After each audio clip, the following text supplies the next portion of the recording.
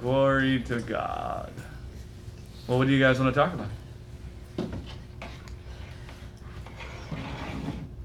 You always ask that question.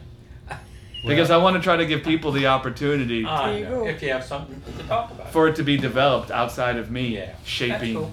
Yeah. it, right? Because I'm shaping so much. Well, I'll talk about Matt's. He participated in a podcast in which I listened to most of it this morning. This is Callie. That's Alex. I don't know if you guys have met. They were talking about how you can desire a thing with the wrong. I'm gonna paraphrase. You can desire a thing, fill in the blank, with the wrong motive, thinking subconsciously that thing has the power to give you what you want, and you don't even know what you want. But what you want is eternal life. You don't know you want eternal life, but what you want, the desire of your heart, is eternal life. Not even knowing what eternal life is, that's what you want. And you may see the fruit of eternal life and you say, well, I want that fruit, but you don't even think in those terms. You just want, I want to feel safe. I want to feel secure. I want to feel respected. I want to feel value. All these things that you want that only eternal life can give you, but you direct your attention and desire towards this thing that you want because the world has told you this is what you want. This is the basis for all marketing, by the way. Right. This car, this perfume, this house, this job, whatever, this video game. It's all trying to tell you that if you had this, then you'd have what you want. But you don't even know what you want. But what you want is eternal life. And when you are persuaded that you have eternal life, it doesn't mean that you won't want what you wanted. It just means you won't want it for the same reason. Like you could say, I was telling Callie, I want to go to New Zealand. And I may think at one point in time, boy, if I go, or some people, I want to go to India and find myself. Okay, so they think if they go to India, and I've had someone I know do this, if I go to India, then I'll find myself, and they even have, movies about this kind of thing, but they don't find themselves because what they're looking for is eternal life. Okay, but if you have eternal life, you can still want to go to India, and there's nothing wrong with wanting to go to India. You just don't want to go there for the same reasons. Yeah. And so, having had some pretty severe back pain recently, some things that I've wanted to do, I have realized that I don't have the ability to do. But at the same time, I've also come to understand that I'm okay with that because the thing that I wanted to do doesn't have the ability to give me anything that I don't already have right now. So whether I do it or don't do it, I'm okay with that. Now, if my back gets better, I'm going to do it? Yeah, why? Because I want to do it. Sure. I want to build this fence, for example, whatever. And building the fence isn't going to give me anything other than the satisfaction of building the fence, but it's not going to give, I don't wrap up my thought about life in the fence. And I was talking to my son Nick about this, generally about this, and he had the greatest off-the-cuff comment. He said, yeah, I've been experiencing contentment now for as long as I can remember, and I don't even question it. It's like a little kid who has food on his plate, and he doesn't question where it comes from or try to analyze it. He just knows that his parents who love him put it there. What a great picture. No kidding. A little kid who doesn't even analyze. We can get so caught up in analyzing this and that and the other thing. How about this? How about a little kid who doesn't analyze squat and just enjoying what his parents provide for him because he knows they love him? Yeah. That's a good place to be.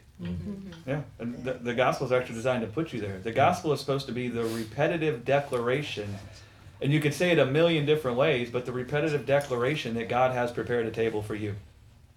Right? Yeah. A table that's full of life. Right? And that's what it's designed to do, to where you're living like a little kid. And you just described the Apostle Paul's contentment, where he said, whether I'm abounding or whether I'm abased, I've learned to be content in all things. And what he was saying there is exactly what you just said. He realized the satisfaction, the desire that he had for life wasn't wrapped up in the things of this world. So he was content whether he was abounding or whether he was abased, because that which had the power to satisfy him was the Lord. and he found that satisfaction for everything he wanted in the Lord. So he could rejoice if he had a lot, and he could rejoice if he had nothing, right? Because he realized, well, having this can't satisfy me.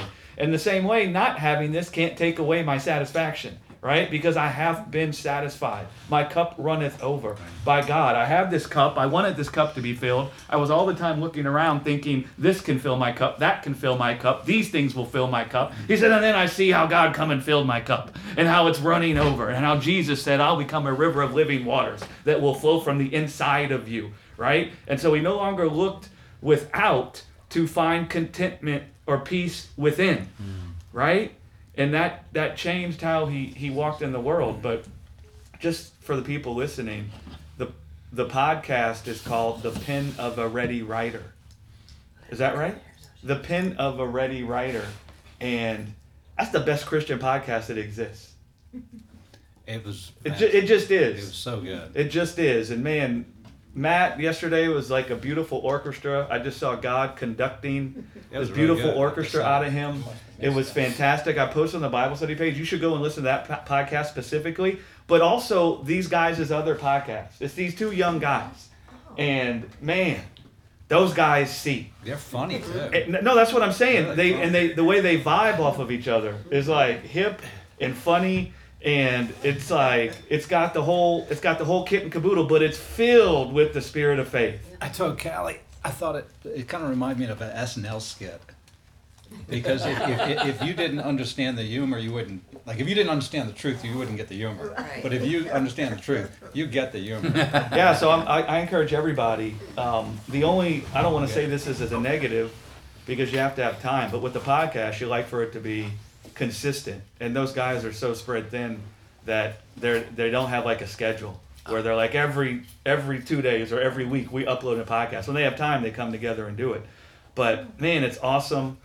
I know they're trying to get down here, Brock and Tim and his Brock's wife Kylie, and they want to, they're musicians. They want to play some music, and I don't know what they want to do, if they even want to do it, but I'm going to suggest to them that maybe they do the podcast live for our church service, because it's a great, powerful thing, man.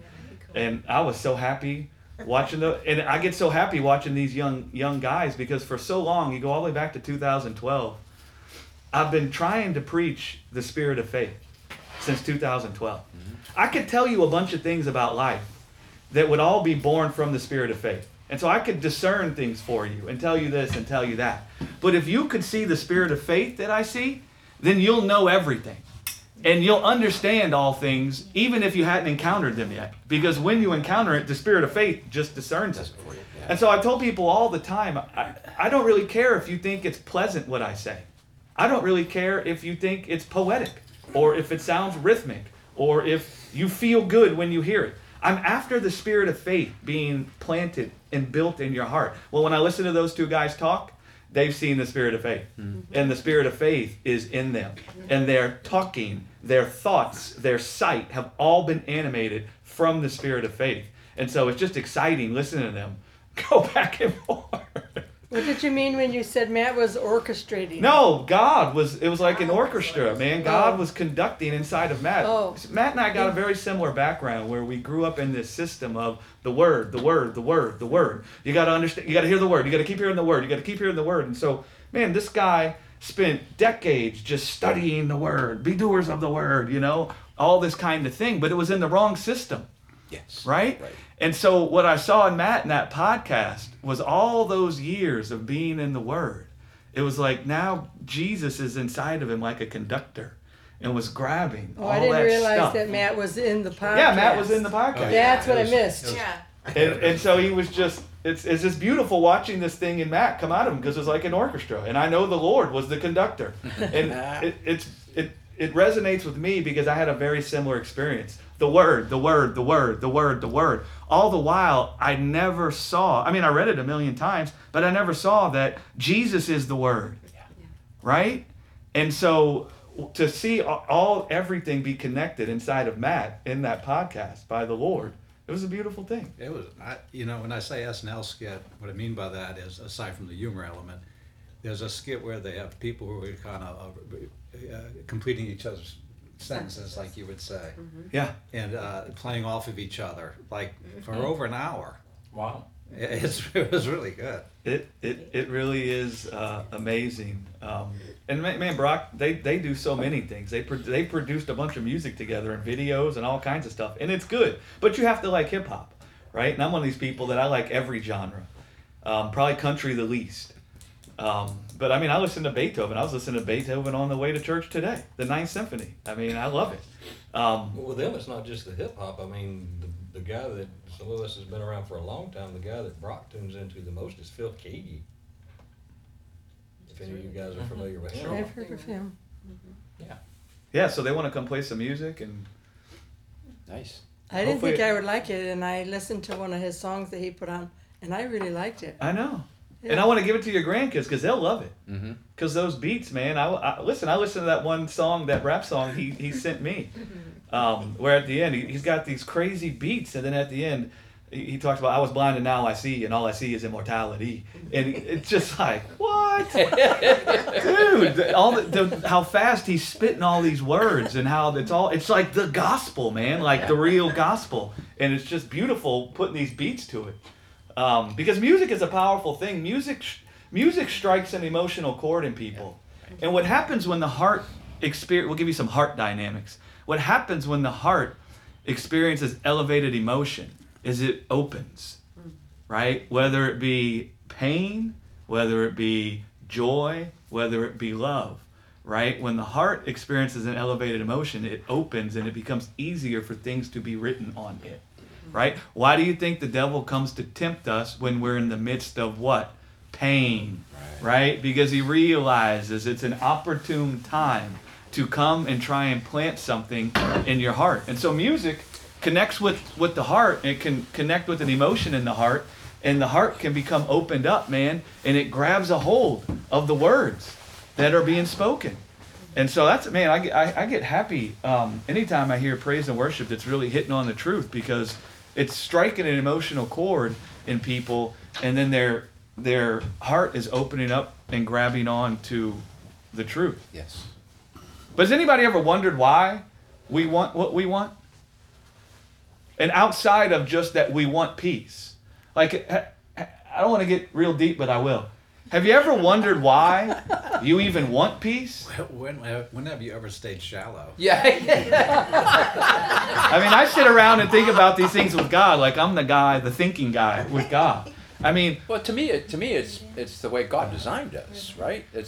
He designed us with that desire for eternal life and the fruit of that life. yeah. That's our heart's desire. Our heart was created and put together, whether we know it or not, exactly that way. So for me, it's the way we're designed. It's the way we're designed, absolutely. What is it, though, why do we feel bad if we don't have peace? I mean, how do we know that it's not right to not have peace? Like, why aren't we indifferent if we don't have peace? Why is it this thing that gets lifted up in our sight where we think something's wrong? Yeah.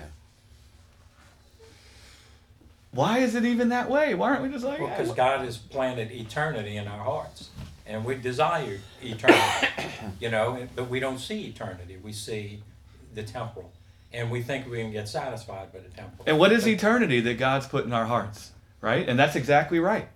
But The what does love it of God. mean that he put eternity in our hearts? And between the two of you, it connects to it, a desire for life. Yeah, And to so have the scriptures different- call it the justification of life. So we want what we want because if we have life, we feel justified. Yeah. If we don't perceive that we have life, we don't feel justified. And by justified in this context, you mean we are the way we ought to be? Yes, we are as we ought to be. Gotcha. We are shown to be good. We are shown to be proper, whatever you want to call it. And that's why it's called the justification of life. In having life, we feel justified. In not having life, we do not feel justified. Right? And so if we don't feel peace, we don't feel like we're justified. We immediately think we're not as we ought to be. Right? And we don't like the feeling that we're not as we ought to be. And so then we're going to start laboring to try to be as we ought to be, which is to be in a state of peace. Right? And that's why our hearts will grab on to so many different things, because we want the justification that comes from possessing life. Possessing life is the only thing that will justify you. And the world will come and say to you, look at this. This will justify you with life. This will give you the kind of life that will justify you, right? Where you'll be able to believe or be persuaded that you are as you ought to be. And back to what Thomas said, the problem is the only thing that can actually persuade you that you are as you ought to be is to possess an incorruptible life. Yes. That's actually the only thing that can persuade you that you are as you ought to be. So all these corruptible things that are in the world, man, God gave us everything to be enjoyed. And so, there, like Thomas said, I mean, I just like to do it and I want to do it, right? Well, there's lots of things in the world that are there for you to enjoy. But none of those things can justify you because none of those things are incorruptible, right? And so the only thing that can actually justify you or convince you that you are as you ought to be is to believe or be persuaded that you possess an incorruptible life. That's the only thing. And conversely, not having what you have strived for cannot invalidate you. Exactly. It keeps the heart. Jesus said, now is the hour, the prince of this world is coming to me, but he doesn't have anything in me. Listen, I don't want to mess people up, but I do. I love to mess people up. So you can go off and think about this. Listen, man, when God sent Jesus, he wasn't like, we don't really know if Jesus will accomplish the purpose. Let's see what happens. It's an experiment. Yeah. Right? And I know this messes up people's theology, right? And I don't really care. But Jesus couldn't have sinned. Yeah. He couldn't have sinned, That's right. Yeah. right? Yes. Yes. I mean, in order for him to have sinned, Satan would have had to have something in him. Yeah. Well, you didn't have anything in me, right? And in fact, God's the only one who could resist sin. Jesus is the only one that can resist sin. That's why he had to come.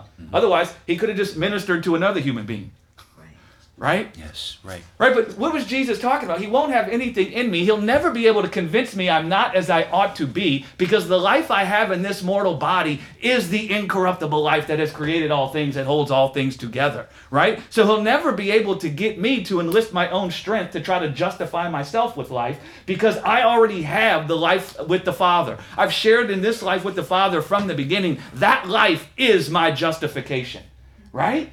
And that's why Jesus said, I know what is in man.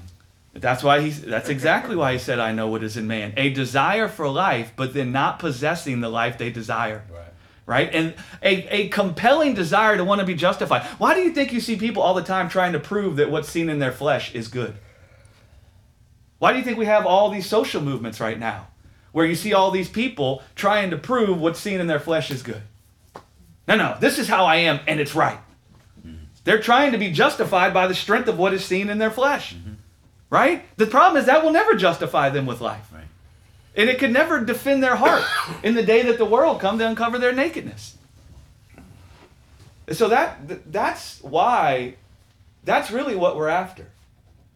We want to believe that we are as we ought to be. Every human wants to believe that. Every human wants to believe they are as they ought to be. The problem is human beings don't have the ability to convince themselves. And they don't have the ability to attain to the life that will put them in a state that they ought to be in. Only God has that. Right? And so you got human beings in the world all the time trying to justify themselves with life. And they're trying to justify themselves with life through the strength of the flesh. Either by something they're doing or something they see in their flesh. Right? No, this is good. This is the right way. Right? I feel that I'm this, and because I feel that I'm this, I'm going to now set about to prove that that's the right way. Why do you think they're doing that? They're trying to justify themselves with life. Yeah. Right? Yeah. And so that's really what we want. We want life because life declares a word that we are as we ought to be. Yes. If we don't think we have life, that declares a word that we're not as we ought to be. So every time you feel anxious, do you know what that's trying to tell you? You're not as you ought to be. What are you going to do? Right? It's not right to be anxious. And our hearts on a subconscious level are like, yes, it's not right. Because we know life is right. Yeah. Eternity is in the heart. So we have this deep-seated knowing that life is right. And not having life is not right. The knowledge of good and evil. Yes. Right? Right. And so that for me, it helped me to understand what was going on inside of me.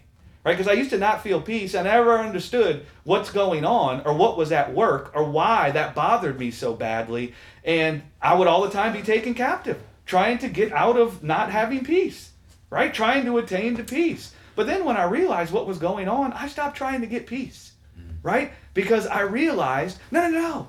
I'm just want to be justified with life. And then I start connecting with the life that God justified me with. And I started talking with the Father about the life we share. And all of a sudden, that life that I share with the Father, do you know what it persuades me of? Even in the midst of not having peace, you know what it persuades me of? You are as you ought to be. And then you know what happens real shortly thereafter? Peace is manifested. Right. Because peace is the fruit of an incorruptible life. Yes. You were created to have an incorruptible life. And the moment you become persuaded that you have an incorruptible life, guess what's coming? Peace. The moment you can be convinced that you don't have what is needed for life or an incorruptible life, guess what's gone? Peace. And that's why the life in the world is garbage, because it promises you peace. Right. And listen, it looks good for food. Yep. It does. If I could just lay my hand on that, there it is. It looks, that kind of thinking looks wise. It looks like that's the way unto life. Yeah. Right? But I promise you, the reason why you know it can never satisfy your desire to be justified with life is because only an incorruptible life can justify you. And so the world can't offer you an incorruptible life. Right. Listen, man, I love my wife.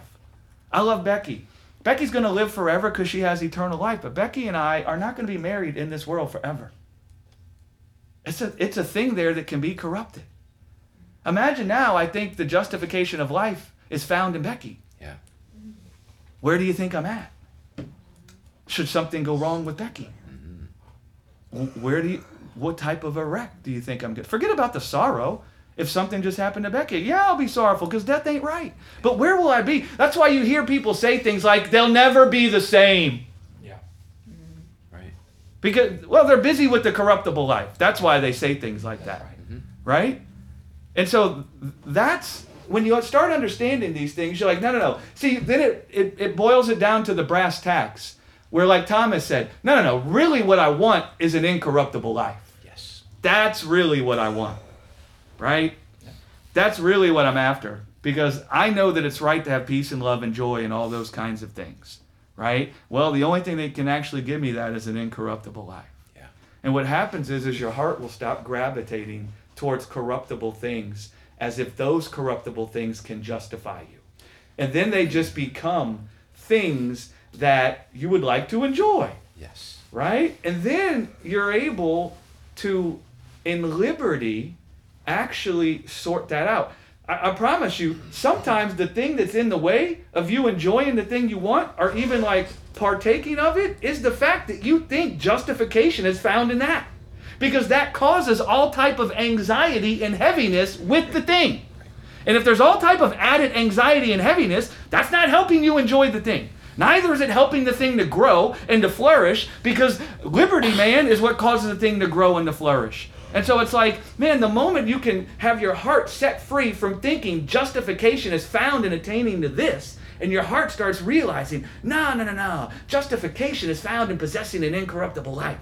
And you start being fed with the desire you have, and you find that desire satisfied, and you find yourself justified, and you find yourself believing you are as you ought to be, just with you and God. Listen, then that sets you free to actually be able to enjoy the things that are going on, and it can even aid you, to use this language, you attaining to the thing you think you can enjoy. Sure. Does that make sense? Yes. Because if you're trying to attain to the thing you think you can enjoy by the sweat of your brow, listen, man, you're sweating all over that thing. And it's getting stinky. Well, I don't know if Matt would agree with this, although I think he will. It seemed like something we had in common was I used to lead with my intellect in trying to understand God. Study. Look up the Greek, the Hebrew. Diagram the sentence, this passage, that passage, cross-reference, almost making an academic Exercise. Thank you. An academic exercise of the relationship. It's like having Callie here. if I studied Callie's, resume, or photograph, it wouldn't be the same as sitting here with my arm around her. That's right. Having kind of crashed and burned in ministry, quote ministry in quotations, I came to realize I didn't understand what I thought I understood, and I in fact believed things that were wrong, and that made me very reluctant to even speak again about things of God, because it's like, well, what do I know?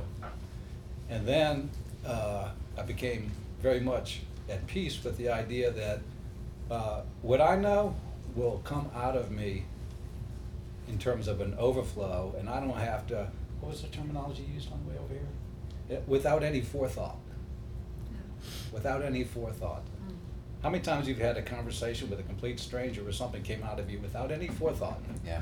And it was like hit the nail on the head, and you could have never thought of that in advance. Yeah. Right. That's a comfortable place to be. Jesus told his disciples, take no thought what you'll say in that day. It'll be given to you. There you go. Right. That post that you shared that I wrote, totally no forethought in man. that post. That thing rocked. Did you see how many likes you got on that thing? Totally no forethought in that, though. Why do we even care if people accept us? Why didn't Jesus care if people accepted him? And by I mean care, I don't mean he didn't want them to accept him, because he knew he was the resurrection I and the used life. to care when I thought I had the burden of persuasion. And what did you Because think when- you could gain if they were persuaded? Justification. Justification. Okay, well, that's something I suffered under, and so that's why I cared. But No, that's now, what I'm saying. Now now I'm persuaded that the truth does its own work, and I don't have to do any. You don't That's have- a result of you being an attorney, though. Well, it's consistent. It's consistent with it. yeah. Consistent with it, Right. but my friend Jesus is an advocate also. Yeah, it's Yeah. true. That's right. I like to put it in terms of lack. If people don't like me, then I feel lack, right? That I'm not as I ought to be. Yeah, not as I ought to be. People so. accepting me is a symptom of having life. If they don't accept me, then I must not have life. Jesus didn't look at the dynamic that way. Right. He didn't think if people accept me, that will justify me with life.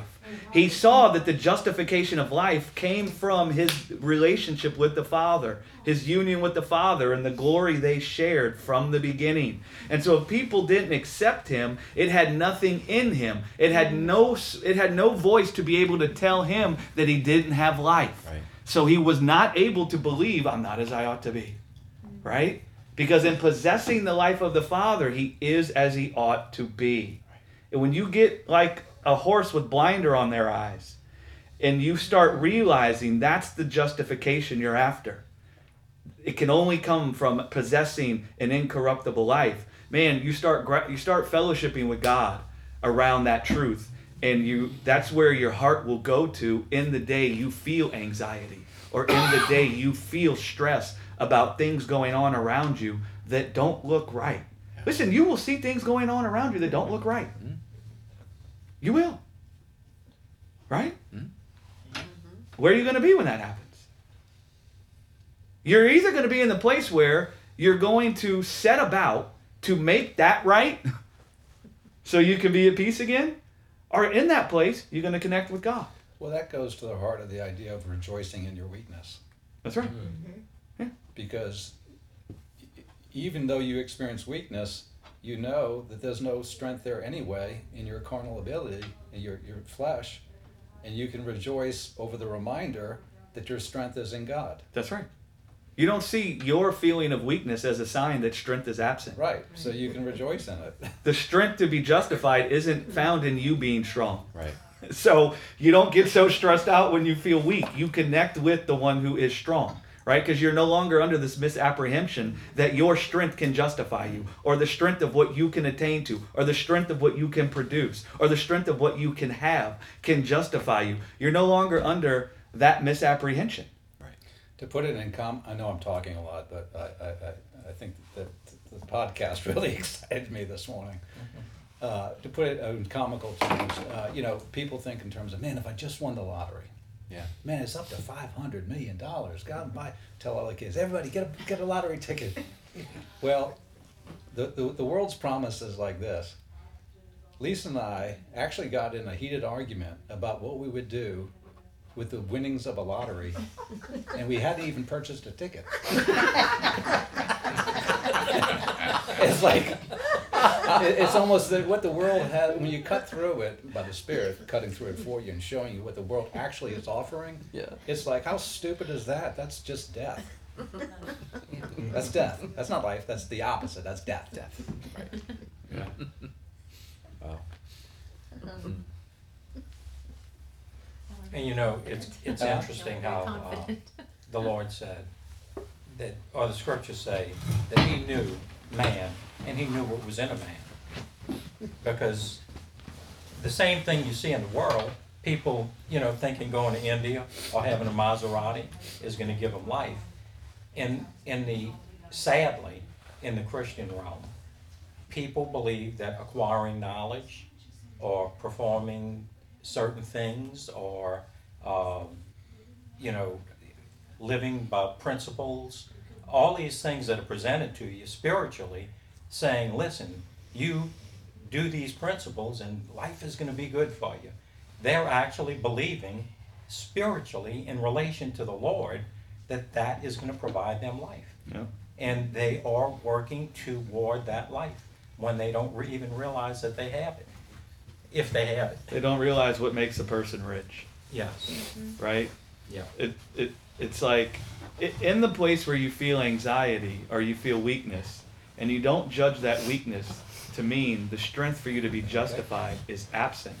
What'll happen is you'll connect with God, and you'll connect with the strength in His hand to justify you, and you'll find yourself being clothed upon.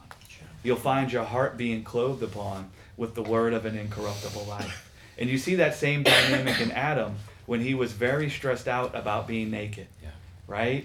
Because to be justified in Adam's mind was to be clothed upon with the life of God. Well, now he finds himself naked, not being clothed upon with life. So his heart is screaming out, you are not as you ought to be. This is not as it ought to be. You do not have life. You're not justified. And so he goes about to try to clothe himself, and he can't do it, can he? No. But then what does God come and do? Clothe upon him, justified him with life, the justification of life, right? And Jesus talks about that in Revelation 3, verse 18, where he says, buy of me gold, right? And he talks about that you might, the shame of your nakedness might not be seen, but that you be clothed upon in white raiment, and that your eye salve would be healed so that you could see. And that's what he's talking about. The gold there that he's talking about is the spirit of faith. It's talking about the word of life. It's talking about eternal life, right? My faith has been tried. It's precious and pure. This faith that was revealed in me on the cross, this faith can produce eternal life. How do you know? Look what it did in me. I came out of the grave, right? So come and have this gold, right? The world is all the time offering you gold, which Revelation calls Babylon. That's why it talks about being a merchant of Babylon. The merchants are all the time trading gold and silver, gold and silver. Do you know what gold and silver are? The riches of the world. Are all the good things the world could offer you or tell you that you could gain, right? And the merchants of Babylon are all the time exchanging the strength in their hand and the strength in their flesh, trying to gather unto themselves the good in the world or to prove that the thing in their flesh is good so that they can exalt themselves unto life. Well, Jesus says, listen, man, don't be a merchant in Babylon. Don't be busy with the system where you're enlisting the strength of your own hand, trying to buy for yourself life that can't be overcome. But rather, listen, man, buy of me gold. And it goes on to say elsewhere that, oh, by the way, that gold is free. Yeah. Right? And he's talking about his faith. Right? That will justify you with life. Yeah. That's the only thing that will put you to rest. And so it's like when you see that, listen, I remember in my Word of Faith days, we all the time going to get a healing, right? Like that's what we focused on. And inadvertently, what happened was, if we didn't get a healing, you know what we felt like? We weren't justified. Yeah. And so everything became about getting a healing. And every time we got a sickness or any injury or anything wrong with us, it screamed in our faces that we weren't as we ought to be. We don't have life, otherwise this wouldn't be happening. Listen, I promise you, the angst I felt in those situations because I thought this meant I didn't have life was worse than the injury. And what I see that's happened now, I get into these bad habits where I work so much on my phone that I sometimes read and am writing like 8 or 9 hours on that little phone. Well, after like a year goes by and I'm doing that at night, late in the dark and everything, I start getting this twitch in my eye, the vein behind my eye gets inflamed, and I get these massive migraines where like I can't even function. And I'm even dizzy and stuff. And I was laughing at myself because it just happened this past week where I could barely like prepare for the message because I couldn't look at the screen. And I was laughing at myself because I didn't care that there was this pain. And I didn't care that I had this thing going on. I didn't like send out a prayer chain, you know, so I can get everybody together because we got to get this thing to go. Yeah. Right? What I found myself doing was talking to God about the life we share and the substance of that life. And I found myself put to rest in my heart, right? And the injury or the calamity or whatever you want to call it didn't have a voice to me. It couldn't scream in my face. It no longer could tell me I was separated from life. Because when I think about whether I have life or not, I think about, do I possess the incorruptible life of Jesus? Yeah. Not, is everything in this mortal body perfect? Or is everything in the life in this world perfect? I don't even look that way anymore. I immediately, my heart goes back to, but I have eternal life, right? And what happens is within that eternal life is the peace and the love and the joy that we all know is right. That's where it's at. And so then what happens is I was flooded with peace, even though I've got this wet washcloth on my eye, cold washcloth, trying to calm the inflammation, and I can't do anything, and I'm just laying there. I still found myself happy and like humming that song because I'm stuck on this song. You guys will get an earful of it today. I can't even remember the chorus now. The faithfulness song. Oh, goodness of God. Great Yeah. is thy faithfulness. The goodness of God. Yeah. All my life you have been faithful. I just found myself humming that in the midst of this extreme pain. And it's like the pain became shrunk in my sight. Sure. Yeah. And immediately the anxiety was shrunk in my sight and it didn't exist anymore. And it was like, glory to God. Right? And I'm telling you, that's the answer for the things that we think we see in our life. It's just an example. And Thomas, that great example with his back. Right? I'm sure he walked through a system in his life where that back pain would have had a voice. Right? Now it didn't have a voice telling him he wasn't as he ought to be or he was separated from life. Now it's just like, no, I got this mortal body, man, and sometimes it breaks down in a way that I don't like. Right? But the Father is in me and I'm in the Father.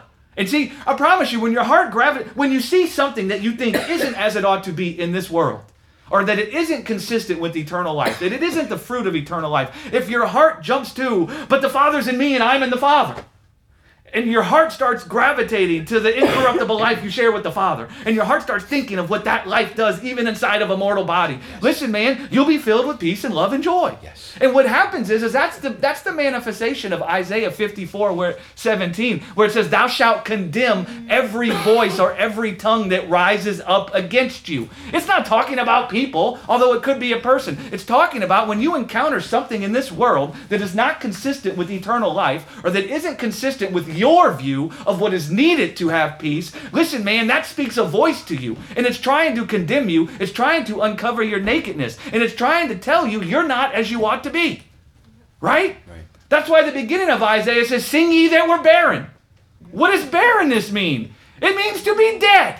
It means to be full of death. It means not to have life, not to have the fruit of life. And then he comes and says, sing, for your maker is your husband. Right. And so now you're seeing yourself as intertwined and braided together with the God of all glory in the incorruptible life that he has in himself. And what happens is when you see the Father's in you and you're in the Father, that will condemn all the voices in the world, or the voice that's contained in everything you see in your life that you think isn't right. Eternal life will rise up in you and condemn the voice. You're not out there trying to do your much confession. I'm going to condemn the voice. I'm going to condemn the voice. I'm going to condemn the voice. No, you'll find eternal life condemning Yes. Amen. it on your behalf. Yeah. Sing ye that were barren. Your maker is your husband. Right? All of a sudden, you're like, no. I am as I ought to be. That condemns the voice telling you you're not as you ought to be. Right. Eternal life and you being persuaded of what it means that you possess an incorruptible life is the only thing that can condemn the voice that's telling you you're not as you ought to be. It's the only thing that actually possesses the power to shut the mouth of the accuser. Of the accuser. Why do you think the mouth of the Isaiah 54:17? Imagine that in Jesus on the cross. What do you think all the voices there, what were they saying to Jesus? You're not as you ought to be. Right. What evidence do they have? His body of death. Right. Everybody rejected him. He's stripped naked, thorns on his head, beaten to death, then still crucified on a cross. There's the voice of the serpent. If you are, what's this death about, bro? Because the serpent knows that justification is found in possessing life. Yeah.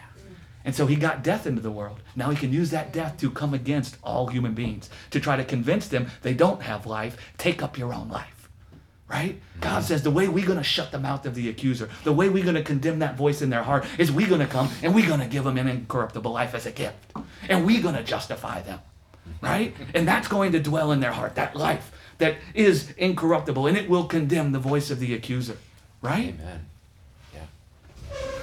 That's how the whole dynamic works. And no, you don't want to have a migraine, but I promise you, if you're all stressed out about the migraine, thinking that it's a sign you don't have life, that's going to make it worse. Yeah.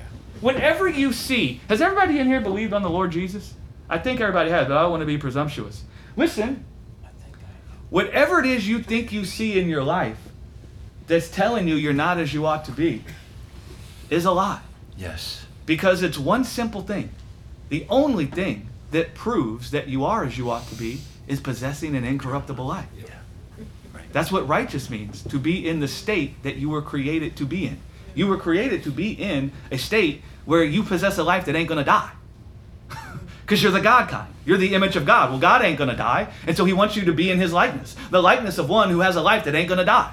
And so the only thing, when you think about, am I as I ought to be, you should get tunnel vision. There should be one question. Not do I have this, not do I have that, not is this going on. It's do I possess eternal life? Amen. Is the Father in me and am I in the Father? Right. That's the end of this discussion. When the serpent comes to me and he wants to point at something in my life and tell me that I'm not as I ought to be, immediately I ask him, well, is the Father in me? Am I in the Father?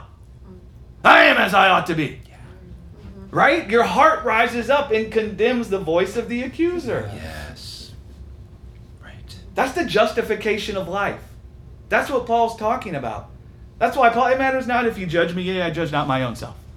And then you find that healing working out in your body. That's right. That's why he said, my son, attend to my word. Yeah. Incline thine ear to my saying. Let it not depart from your eyes. Keep it in the midst of your heart. That's exactly right. And like John would come and say, beloved, I pray that your health prosper, even as your soul prospers. That's it. Most of the sickness and calamity in this world that can come upon our physical bodies, it comes from stress. Yep. Yeah. It's a proven fact. Even like unbelievers do studies that prove that. Well, guess what happens if you lift that stress off of a person? Your body was never created to carry the burden of producing life. What do you think it does to a human body if it's all the time living as if it has to produce life? What do you think happens to it? It wears out. It wears out. It becomes broken down. It starts having all these things. It's like when I was training all the time and running. There's times where part of my body would break down, right? But I wouldn't stop running. Well, then subconsciously another part of my body starts overcompensating for the weakness of this part. Well, eventually what would happen then I would get a very bad injury because part of my body was trying to do something it shouldn't have been doing to overcompensate.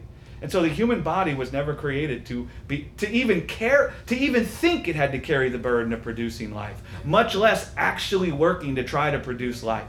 And if that body is in that type of an environment, what's going to come out of that is sickness, illness, disease. Right. But if that can be lifted off of you, what happens is the body, it's like a relaxing in the body. The body loosens up. The veins even loosen up. The veins can become stressed out and inflamed with the burden of producing life. The veins will relax. Blood starts flowing. Starts going to the head. Starts going everywhere. Hallelujah. The justification of life. I'm telling you. That's what you want. Yes. You want to be justified. The only thing that can justify you is life. Not any kind of life, an incorruptible life. So the thing that you think is the thing you need to be at peace, ask yourself, does that possess an incorruptible life? Can that raise me up out of the grave? Okay, then I've confused that with what I really want. And that is just something that I think I'll enjoy. Let me stop looking to it as if it can justify me. Let me start looking to what can justify me. And then I'll find myself walking in liberty as I try to enjoy the things that I think I'll enjoy. Amen. Right? And that will remove a bunch of the heaviness from what you're doing when you're trying to enjoy things. Right. Right? Yeah. I promise you, if you're trying to engage in something you think you can enjoy, as if that will justify you, you bring in a whole lot of heaviness to that dynamic. A whole lot of pressure, a whole lot of stress, and you ain't just you ain't just free. Right? Like your mind is all the time filled with analyzing. I want to. What's going on? Whatever. You know. And I tell you what, that will choke the thing out. Yeah. Right. Right. You know, it kind of makes you wonder, you know, how you were saying that possessing the truth, but possessing the life of God, understanding that can actually have effect on your physical body. Both your demeanor and the functioning of your body. It can have effect on that.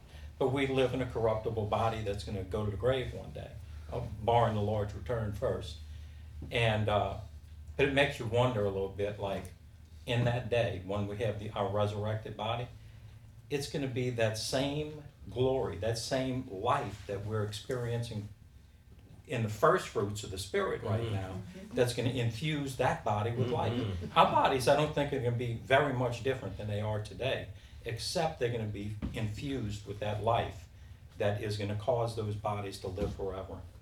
Yeah, it's a body that'll be made. The design will be very similar. Yeah. It's just that it was a body made by the hand of God in His eternal life, instead of a body made by the strength of a man's hand.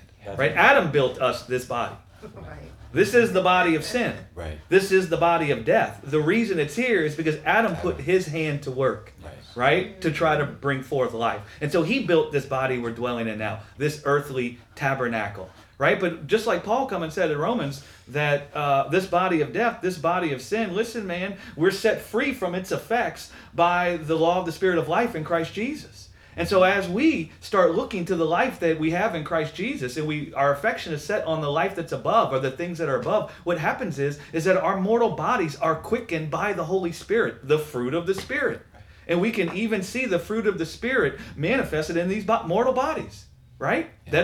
That are perishing. Giving life to our mortal bodies. Giving life to our mortal bodies. Yes. Right? Justification. God, you got something? Mm-hmm. Go ahead. I was going to say, Thomas hit on something when he led off the conversation, that we don't even know what we want, right? That people don't know what they want.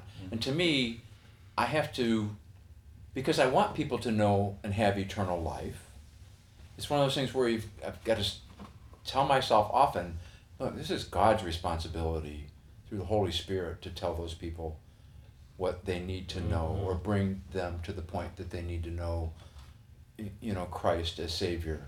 And it breaks my heart that the fact that churches around the world don't have a clue that that's what we're actually seeking for, and they build program after program after program to go get something, and they miss the point completely.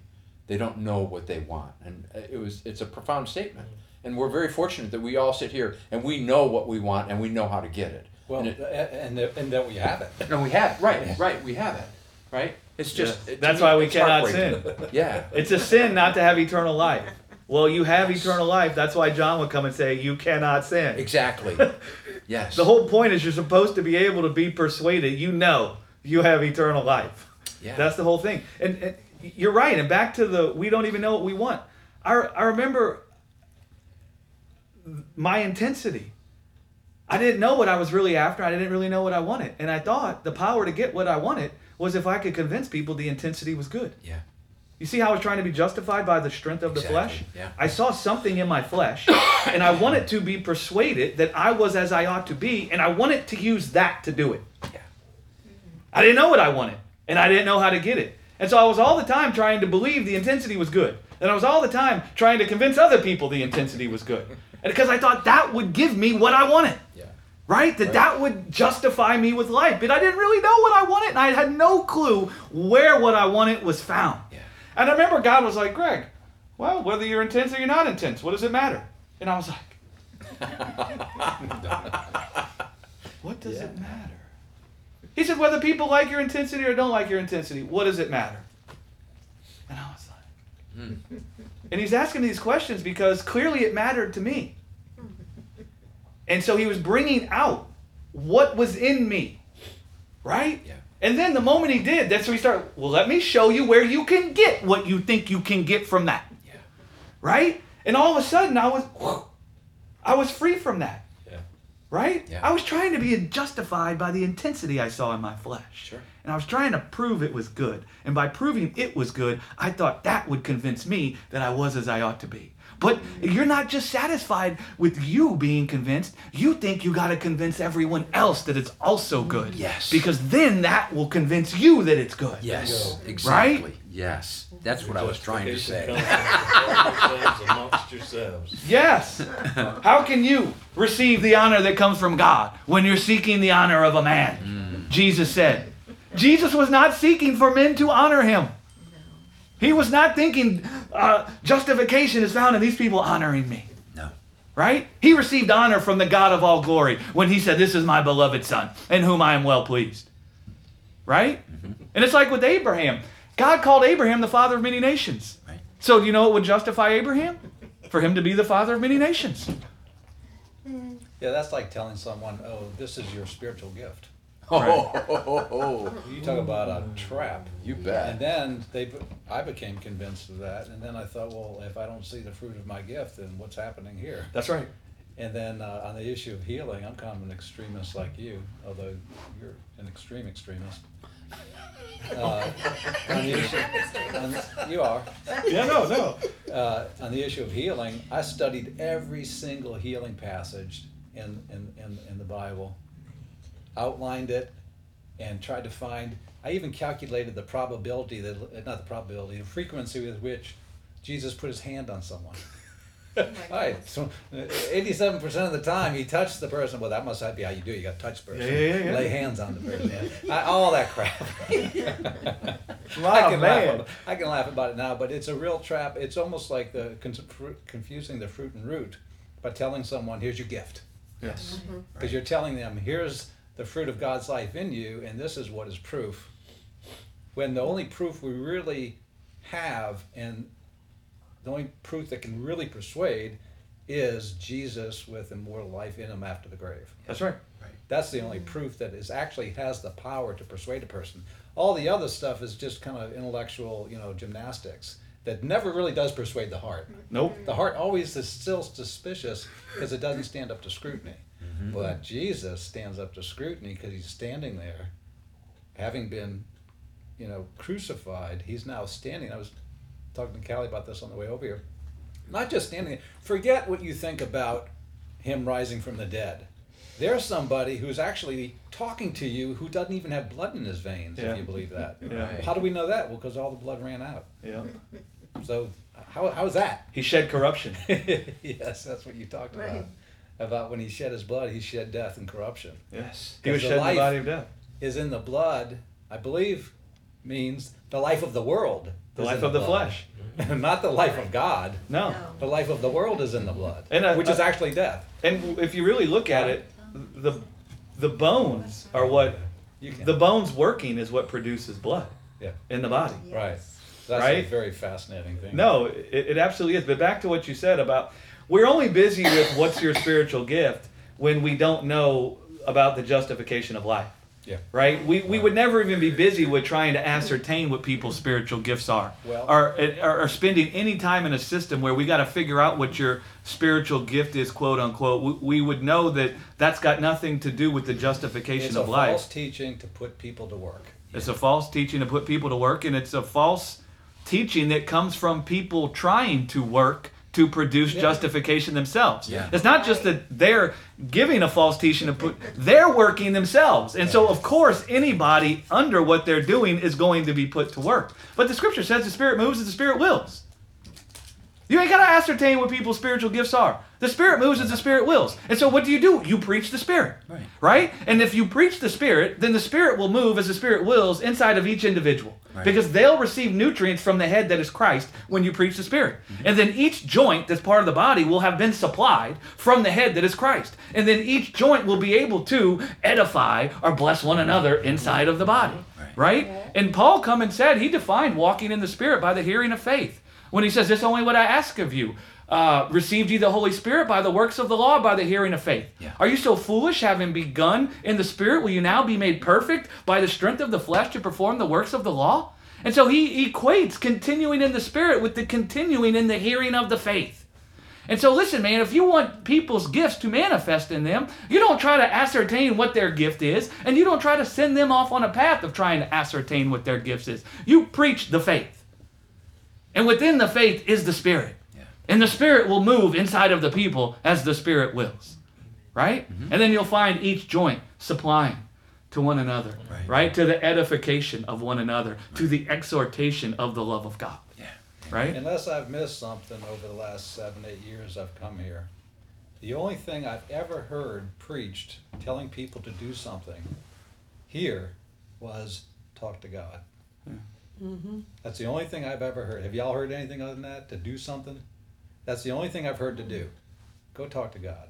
Talk to God about it. Hear the faith. I tell people to listen. Yeah, I mean, that's the same thing. Yeah. In my terminology, that's No, the yeah, same yeah, thing. Don't have a conversation with God. Allow it. You can say, behold Jesus, behold the faith, however you want to put it. That's the only thing I've ever heard to do. And guess what? That's the only exhortation in the apostolic letters. To be a doer of the word.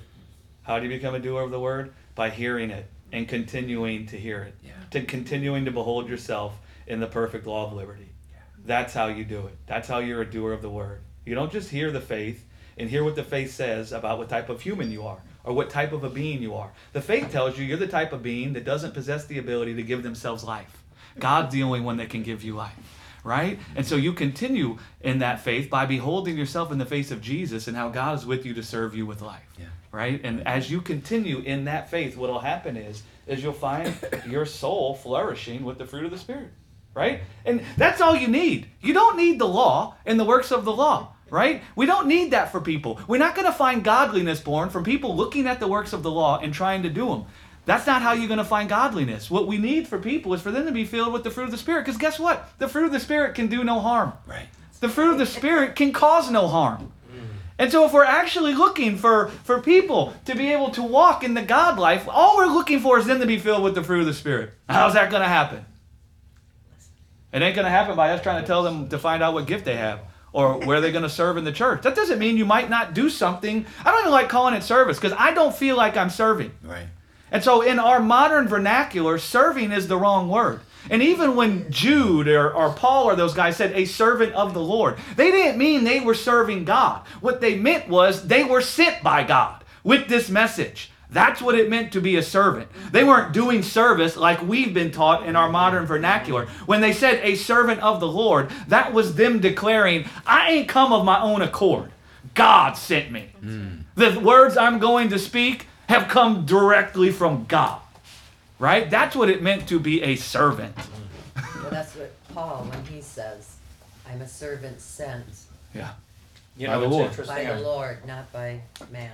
I was just reading this from 1 Thessalonians. It says, but as we were allowed of God to be put in trust with the gospel, even so we speak, not pleasing men, but pleasing God, who trieth our hearts. And I'm thinking of, what does it mean he trieth the heart? Does he beat it with an anvil and tries our hearts?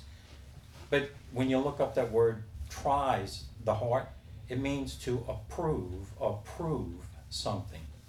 So what he's really saying is that, and so we speak, not as pleasing men, but God who approves our hearts. Yeah. Who justifies our hearts. That's right. Like what I was just talking about, where God come and said, Greg, whether you're intense or not intense, what's it matter? Right. You see how he was justifying my heart? Yes, absolutely. He was bringing out that which was telling me I wasn't as I ought to be. And he came and justified my heart, right? Yeah. Glory to God. Beautiful. All right, guys. Thank you so much.